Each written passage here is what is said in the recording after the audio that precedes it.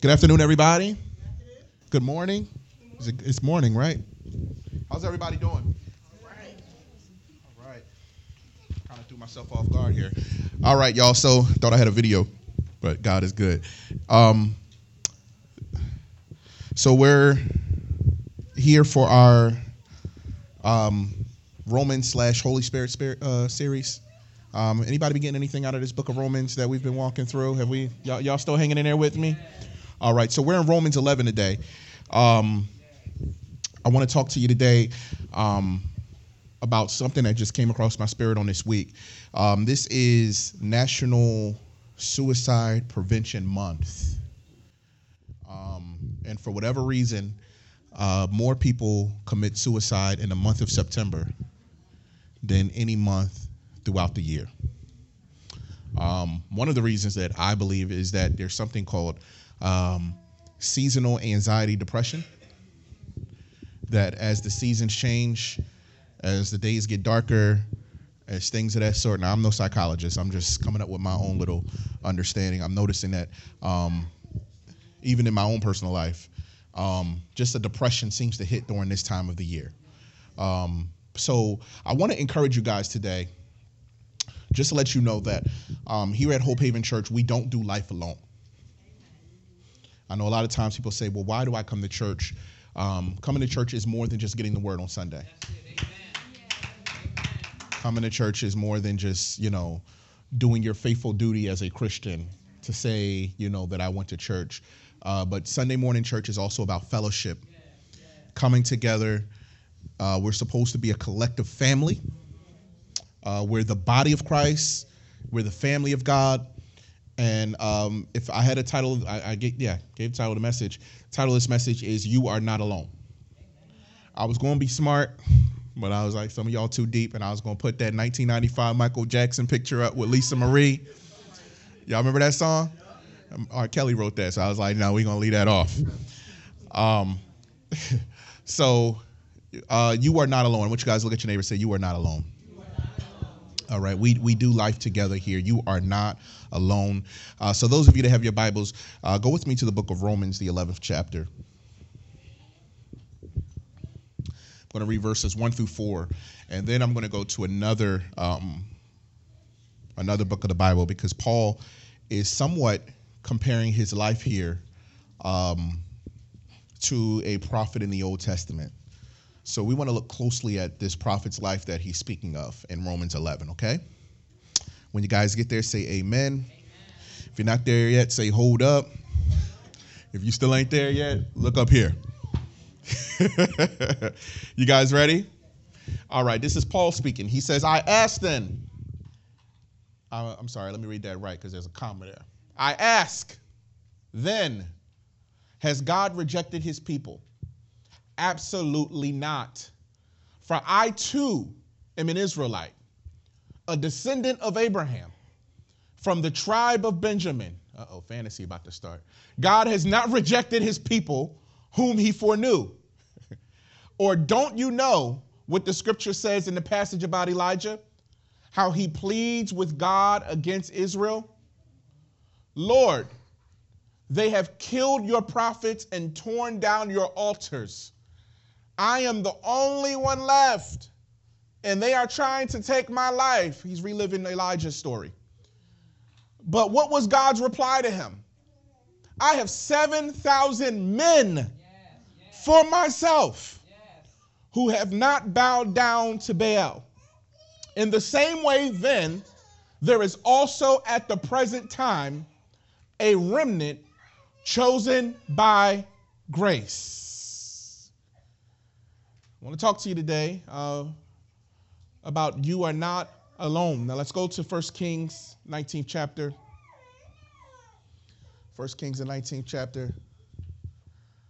You guys there? I'm going to read verses 1 through 14. You guys ready? Y'all ready? All right. It says, Ahab told Jezebel everything that Elijah had done and how he had killed all the prophets with the sword. So Jezebel sent a messenger to Elijah saying, May the gods punish me and do so severely if I don't make your life like the life of one of them by this time tomorrow." Then Elijah became afraid and immediately ran for his life. When he came to Beersheba that belonged to Judah, he left his servant there, but he went on a day's journey into the wilderness. He sat down under a broom tree and prayed that he might die. He said, I have had enough. Lord, take my life, for I am no better than my fathers. Then he lay down and slept under the broom tree. Suddenly an angel touched him. The angel told him, "Get up and eat." Get out of your depression. Then he looked, and there at his head was a loaf of bread baked over hot stones and a jug of water. So he ate and drank and lay down. Then the angel of the Lord returned for a second time and touched him. Look at God. God ain't giving up on him. He said, "Get up and eat, or the journey will be too much for you. I still got something for you to do." So he got up, ate, and drank. Then on the strength from the food, he walked, 40 days and 40 nights to Mount Horeb, the mountain of God. He entered a cave there and spent the night. Then the word of the Lord came to him, and he said to him, "What are you doing here, Elijah?" He replied, "I've been very zealous for the Lord God of hosts, but the Israelites have abandoned your covenant, torn down your altars, and killed your prophets with the sword. I alone am left, and they are looking for me to take my life." Then he said, "Go out and stand on the mountain in the Lord's presence." At the moment the Lord passed by, and a great mighty wind was tearing at the mountains and was shattering cliffs before the Lord, but the Lord was not in the wind. After the wind there was an earthquake, but the Lord was not in the earthquake. After the earthquake there was a fire, but the Lord was not in the fire. After the fire there was a voice, a soft whisper. When Elijah heard it, he wrapped his face in his mantle and went out and stood at the entrance of the cave. Suddenly a voice came to him and said, "What are you doing here, Elijah?" "I have been very zealous for the Lord God of hosts," he replied, "but the Israelites have abandoned your covenant, torn down your altars, and killed your prophets with the sword. And I alone am left, and they are looking for me to take my life." You are not alone. Look at your neighbor one more time and say, "You are not alone." You are not alone. You are not alone. We talked about 2 weeks ago, 2 weeks ago, I believe in Bible study, how Apostle Paul was grieving. This was last Sunday, actually. Apostle Paul was grieving on how there was a group of Israelites who would never come into the light of the gospel. And if you remember in Romans 9, he says, if I could change places with them, y'all remember this? I would, so that they may know Jesus. And we talked about this last week. I said, Paul's a deep brother, because I don't know if I'm going to give up my time with the Lord for my family. But I believe Paul, that Paul was so committed to his assignment to the gospel that he was willing, if necessary, to give up so that other folks could have this light of the gospel. So now we come to the 11th chapter of Romans, and when we come to the 11th chapter of Romans, Paul has another dilemma, because they're looking at him now, and they're looking at the massive amount of Jews that still have not come to the light of the gospel, and now they're asking Paul this question: well, are you the only Jew that's saved? Because it looks like everybody else is still stuck under the old covenant. And Paul says, absolutely not.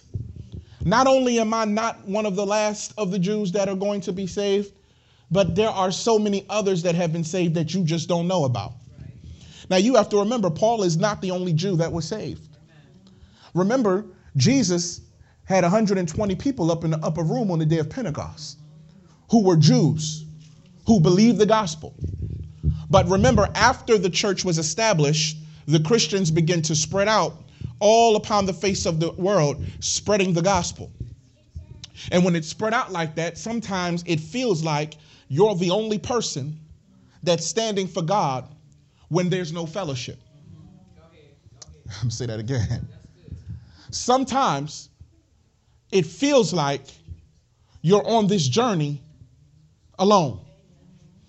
I'm talking to myself. Sometimes doing this thing and walking in this thing called holiness and trying to be Christ-like and trying to be saved, sometimes when you look out amongst the audience, it feels like you're the only Christian in the room. Sometimes you're at work and it seems like I'm the only person that's saved. I'm the only person in this school that seems to love Jesus. Everybody else is confused and everyone else seems to be turning their back on God. And why does it appear that I'm the only one that's still saved? Which is why it's important that we always connect with other believers to encourage us and to let us know that we are not alone. Because if you isolate yourself, you'll find yourself in dark places. And one thing that the enemy wants to do is he wants you to isolate yourself because he realizes that if he can isolate you from other believers, he can mess with your faith. Does that make sense? So what happens in a lot of times when we come short? We run. We run away from the church. We run away from the believers. We run away from our families. We run away from our friends. We run away from people that love us. And sometimes, can I be honest? We have good reason to run. Because sometimes I can't be transparent with people without people being judgmental and revealing to me the issue that I already know is there. So sometimes out of fear, I run from you because I don't need you judging me. So what the devil tries to do is he tries to pull you away from fellowship with the believers, get you in a place by yourself, put you in darkness, and then mess with your mind. You know you ain't coming out of this. You know you messed up. Child, if everybody knew what you just did, man, I couldn't live with myself if I did what you did. And now all of that is coming across your mind. And the phone's ringing with somebody that loves you, but you won't pick it up. All of that's running across your mind, but now I don't want to go to church because I don't want to look people in the face and I don't want them all in my business. All of that is coming across your mind. And I don't want to fellowship with people because everybody just gets on my nerves. And now you're in an idle place where the devil is having complete victory in your life because he wants you to believe that you are all by yourself. Amen.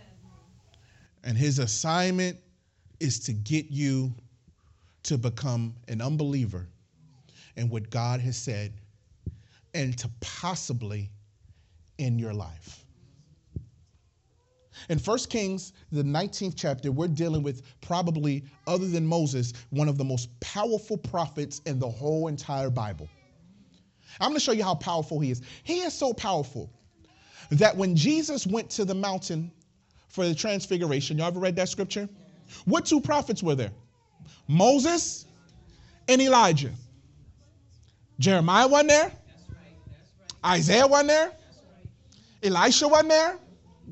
All those prophets we read about in the Old Testament, there were only two prophets that were there at the Mount of Transfiguration, which means that there was a high level of respect amongst the Jews that Peter, James, and John would understand it when they seen them.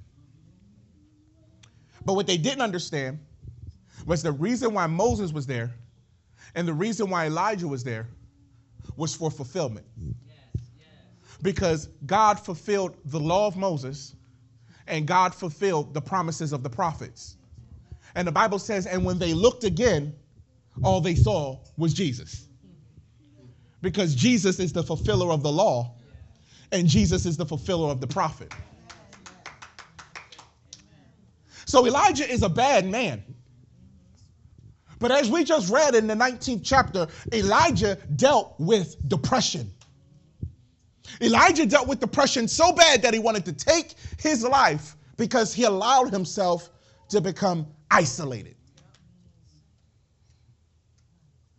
He allowed himself to get in a place where no one could encourage him, and he allowed the enemy to get into his mind to where he told God, I wish I was dead because I'm doing this alone.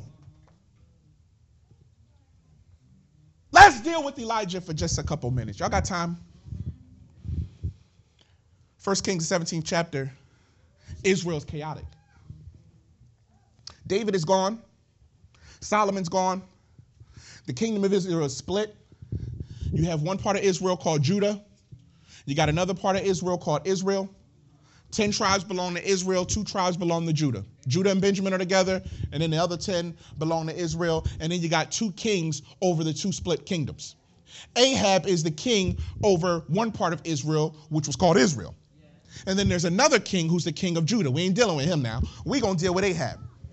And Ahab married a woman by the name of Jezebel.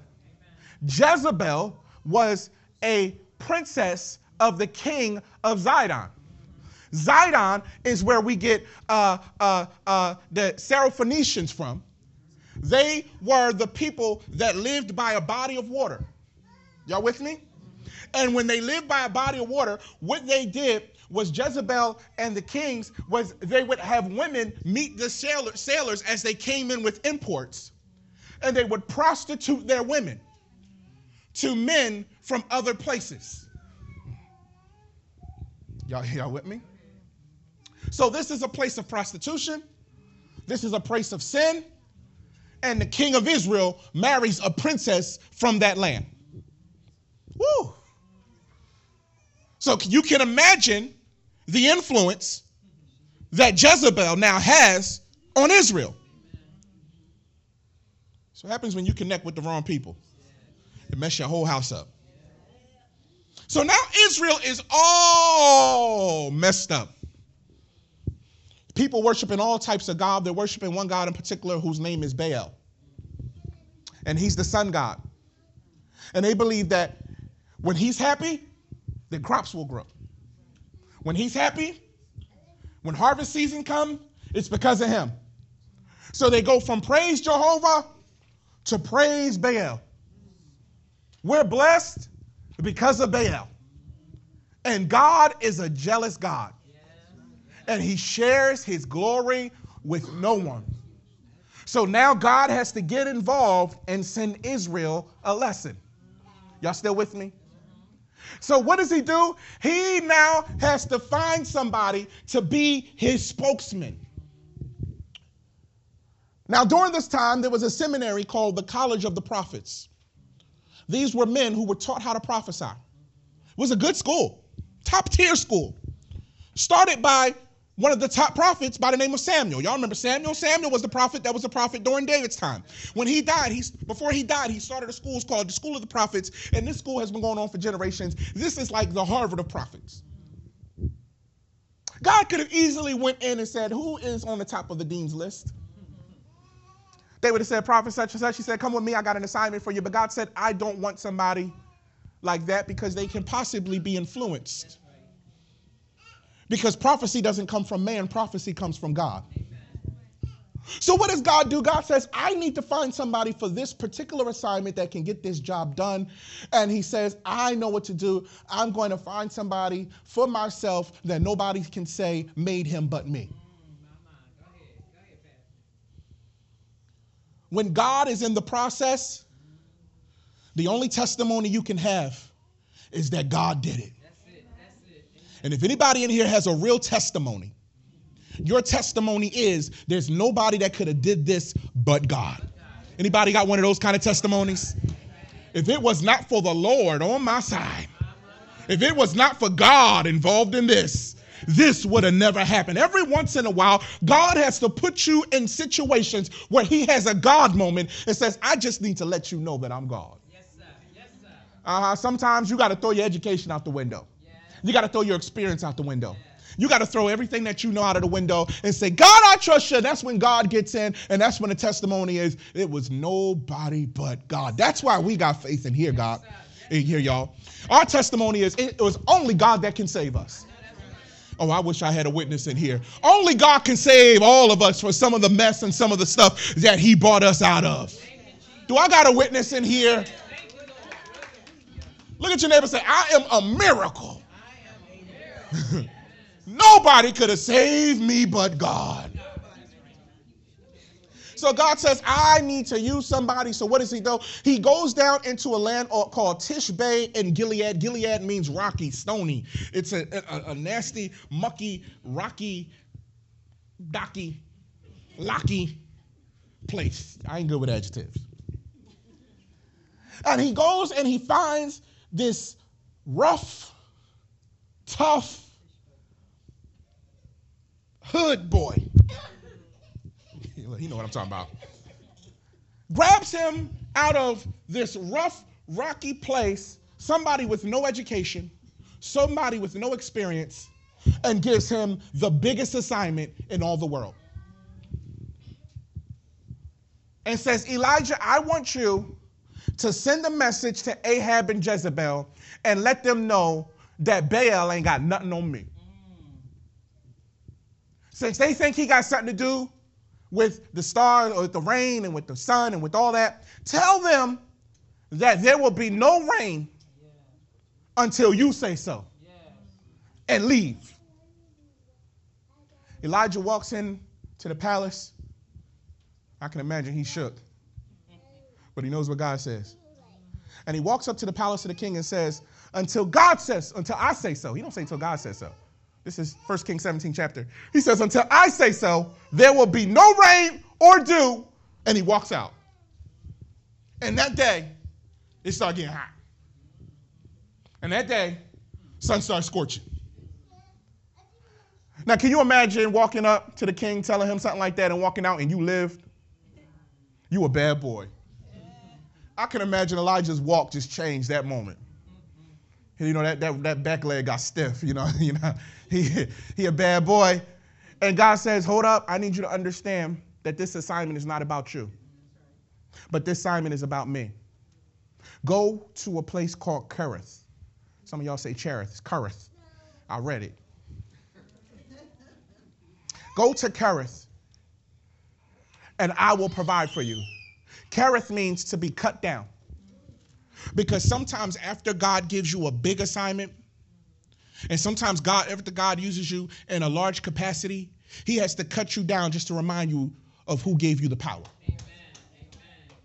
We've all had some humble experiences where you was doing all right, and you start feeling yourself a little bit. Okay, I'm talking to myself. Oh, yeah. I'm doing the doggone thing now, and God said, oh, your word? You wake up that next morning and everything just is like, whoa. God said, oh, I thought you had it. Every once in a while, God's got to humble you. And he humbles Elijah to the point where Elijah now comes out. I don't want to get into the whole story. Elijah now comes out, and now he's moved from confidence in himself to complete trust in God. And now God says, now I can use you because now you understand who has all the power of every assignment that I give you. Sometimes we're stuck because we're still stuck on ourselves. Sometimes God can't take you to a next phase in your life because you're still in the way. Oh, how am I going to do this? How am I going to fix this? Oh, if I just put an extra 20, 30, 40 hours this week, then and God says, keep doing that. Till you figure out that it's me alone that's going to bring you out of this situation. And now Elijah finally gets it. Steps out. I'm going to skip a little bit because we got a whole lot here. Finally steps out, and God gives him another assignment.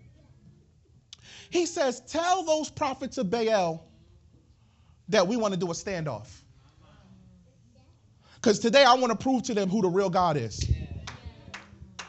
And not only do I want to do a standoff, but tell all Israel to stand around so they can see for themselves who the real God is of Israel is. Yes, sir. Yes, sir. Y'all with me? Yes. Go get you a calf and tell them to get one. And the one that the fire that comes from the altar and burns it up is the one that the true living God is on their side. The one that brings down fire is the one that the true living God is on. So watch this. It's Elijah by himself. And there's 450 other men on this side. So it looks like they have the advantage because there's 450 of them on this side and it's just one guy on this side. So what happens? They put their cow down and they start going into their chants and hymns and hums and all that. And ain't nothing working. Next thing you know, flies start landing all on the cow. Next thing you know, the body starts going through all different types of phases where it starts stiffening and rotting up. All types of chemicals and gases are coming out of the cow. Maggots are starting to eat all on the cow. And they start cutting themselves and bleeding and crying and shouting and dancing and praise breaking and all that. Trying to bring Jesus down. And ain't nothing happening. To the point where Elijah starts mocking them. He's sitting over there like, it's my turn yet. And they give up and they say, all right, go ahead. He said, do me a favor. Go get me some water. I'm going to show you how bad my God is. Put some water on my sacrifice. Now, that ain't enough. Go get some more. Put some water on my sacrifice again. Now, that ain't enough. Go give me some more. Put some more water on it. The sacrifice is soaking wet. So it looks impossible that water is going to consume this calf. And Elijah just calls on the name of the Lord. And once he calls on the name of the Lord, the fire comes down and consumes the sacrifice. And right there, all those people became believers in Jehovah the God. Every once in a while, God has to prove who's head in charge. And now that he has proven, see, y'all dirty, I read your mind. Now that he has proven who's the head brother in charge, now that he has proven who's in charge, all these people have become believers. Sometimes God is using your situation to make somebody else a believer. And Jezebel now gets angry. Watch this, because now her prophets look worthless. And part of the sacrifice was that if my sacrifice gets consumed, I get to chop y'all heads off. And Elijah that day chopped off 450 prophets' heads who were the prophets of Jezebel. Now watch this. Can I go somewhere? Religion is big business. All right, y'all ain't going to tell the truth. Oh, I could work this if I was dirty. I feel somebody in here right now. There's 50 of you right now with $50. Come on. We could do that. Y'all lying. Come on. Y'all know the truth. Religion can be big business. Jezebel wasn't upset because they killed people she really believed in. Jezebel was upset because Elijah messed with her money. Y'all quiet. I'm going to mess with y'all in a minute.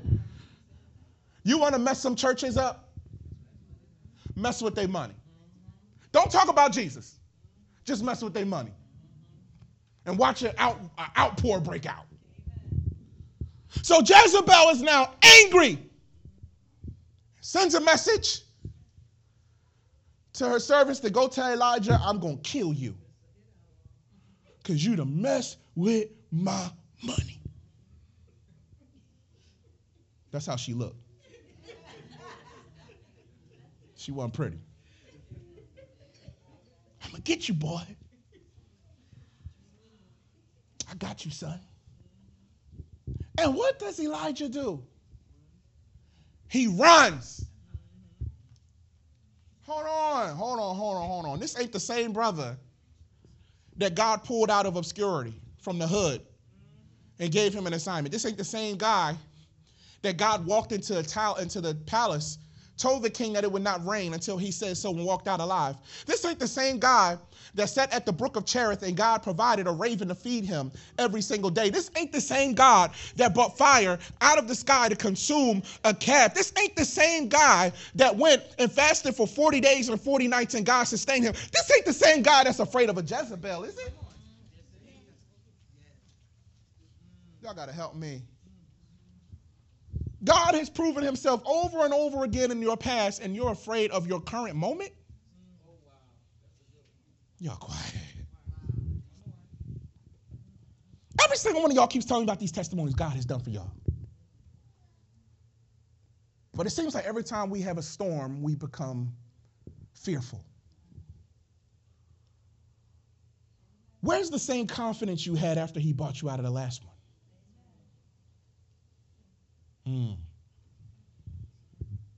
God has proven himself over and over and over again in Elijah, and we still find in the 19th chapter of 1 Kings that he wants to kill himself. How can God do so many great big things and you still want to take your life? And we're seeing this around the world. Millionaires who have it all. Pastors with mega churches. People with beautiful families and great careers. Have it all. God has proven who he is, and they still take their lives. Something ain't adding up. Most of us say, I just don't understand all that money they had. I just don't understand. I'm sitting here preaching in front of 30 people. I wish I had 3,000 people. Which tells me that it's deeper than the people. It's deeper than the success. It's deeper than the outward appearance. It's deeper than stunting for the gram. It's deeper than showing off on Facebook. It's deeper than 1,000 likes. It's deeper. There's something going on. And what I find out is sometimes the more successful you are, the more isolated you are. Success sometimes isolates you because you have no one to connect with at your level. And when you're left alone, the devil gets busy. Elijah has just conformed a whole nation back to God, and he's depressed. Imagine conforming the whole United States back to Jesus, and then going into your room saying, I want to kill myself. Y'all with me? Is this too deep? And this is exactly where the devil wants Elijah. He's not running from God. He's running from a woman. And now God wants to know, why are you there? And Elijah does what many of us does. He says, God, I ran because I'm the only person saved on my job. I'm the only person living holy. And it seemed like it ain't worth it. Can I show you something? Elijah was never alone. Jezebel tried to kill prophets before. And there was a man by the name of Obadiah. Y'all read it when you get a chance. 1 Kings 18. And Obadiah came to Elijah and said, I was the one that hid 400 of the Lord's prophets in a cave before when Jezebel tried to kill them. Amen. Which means that there were 400 believers that Elijah knew about. But somehow the devil disconnected him to himself into believing that he was the only one that God was using. And now God has to come to him and say, I need you to understand something. You ain't the only one. I got 7,000 other men. When you get to the women, We can get to the children that have not bowed to Baal. My assignment to you today is I want you guys to understand that you are not alone. God has other believers, not just around here, but God has other believers in your job, in your home, in your schools, connected. And your job now is not to do this alone, but to connect with another believer and say, how can we destroy the walls of the devil down? One can chase 1,000. Yes, sir. Yes, sir. Y'all. Who am I talking to in here? We are not alone. When we come together as believers in this house, when we put our hands together and we connect, when we pray together, the devil gets busy and he recognizes I'm in trouble. Oh, y'all quiet. Who am I talking to in here? When we pray, when we gather like this on a Sunday, the devil can't stand it. What he wants is he wants you alone in a room alone today. He wants you in a dark place. He wants you somewhere wondering whether or not you should be here, and the devil is a liar.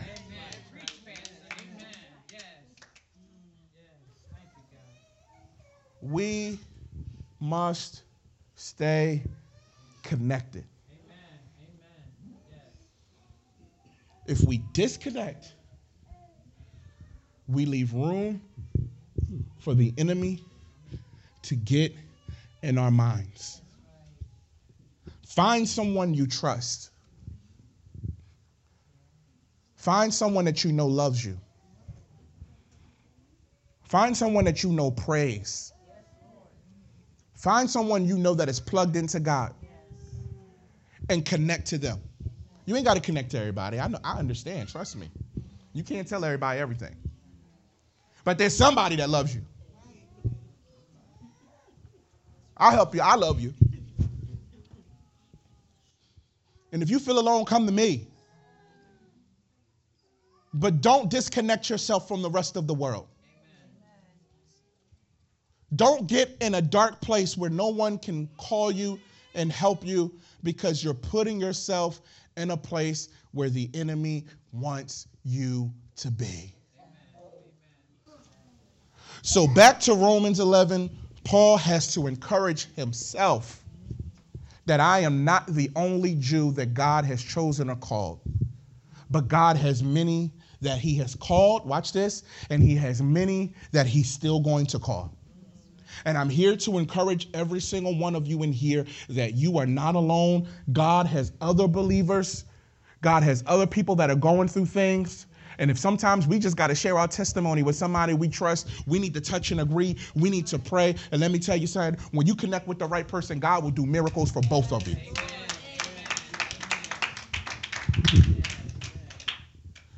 I'm finishing here, y'all. I'm going to give you 3 points and sit down. Point number 1. We are not designed. I like that. All right, I actually like that one. All right, Darnell, I like that one. We fight all week. Y'all pray for me. They be putting up stop like I hate it. We are not designed to do this journey alone. I should make everybody hug somebody like that right now, but I ain't gonna do that, yo. Some of y'all be like, see, this is why I isolate myself. Every time I come to church, I gotta hug somebody. Number 2, if he's done it before, he can do it again. Don't think this current test that you're going through is your last one. You're going to pass. Trust him. And I don't know about y'all, but I find myself sometimes freaking out over tests that are so much smaller than ones that I passed before. Y'all know what I'm talking about? Where I'm like, oh, I don't know what to do. And God like, hold up. Weren't you sick? That's right.